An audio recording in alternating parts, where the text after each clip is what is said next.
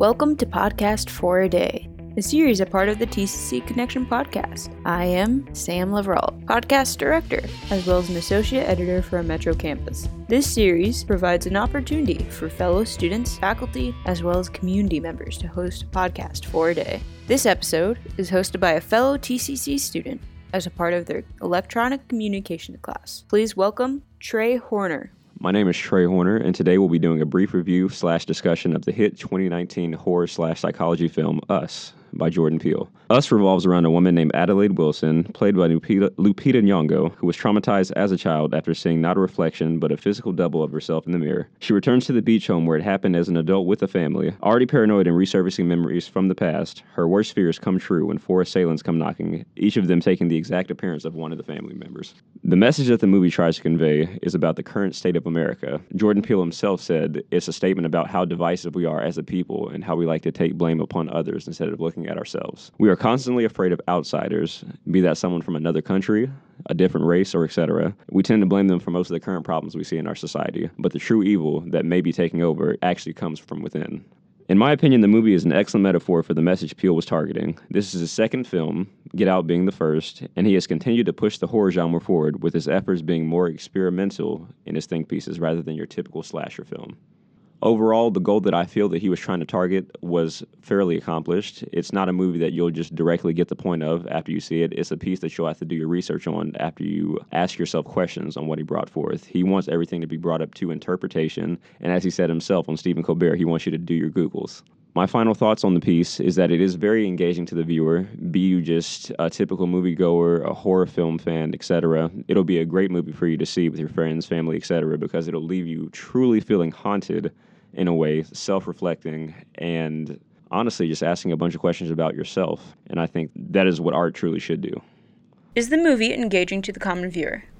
I believe so. Like I previously said, it makes the viewer ask a lot of questions about what they were trying to say, and it makes them have more of a self-reflective take on what the movie is trying to bring forth. Did anything about the movie make it stand out from your average horror film? Definitely, because like I said, I think it's more of a think piece rather than just a horror film. You know, most horror films is just, a group of friends, whatever, they're in a haunted place or they're getting targeted by a serial killer or whatever. That's not really much of a plot to it. It's just like, okay, they're trying to survive, either they die or they don't. This is more of like, the movie's one big metaphor, as in like, because you really can't have your exact self attack you. Like, it's more of a statement about how the American mindset is rather than, just a real life like horror survival film. Why is the Bible excerpt, Jeremiah 11:11, so important to the film? Well, to bring concept, the excerpt says, "Therefore this is what the Lord says, I will bring onto them a disaster they cannot escape. Although they cry out to me, I will not listen to them." Basically what that is saying is the sins that you ignore, which are the sins that Peele is talking about, is the sins of yourself, the ones that you don't acknowledge, the things that you do every day, the transgressions that you make every day that you seem to just kind of let go under the rug while you pretty much blame everyone else for the things that's going on.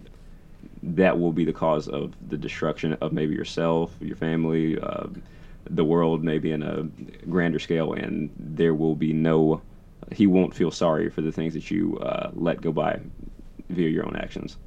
So, would you say it gives any commentary on modern society?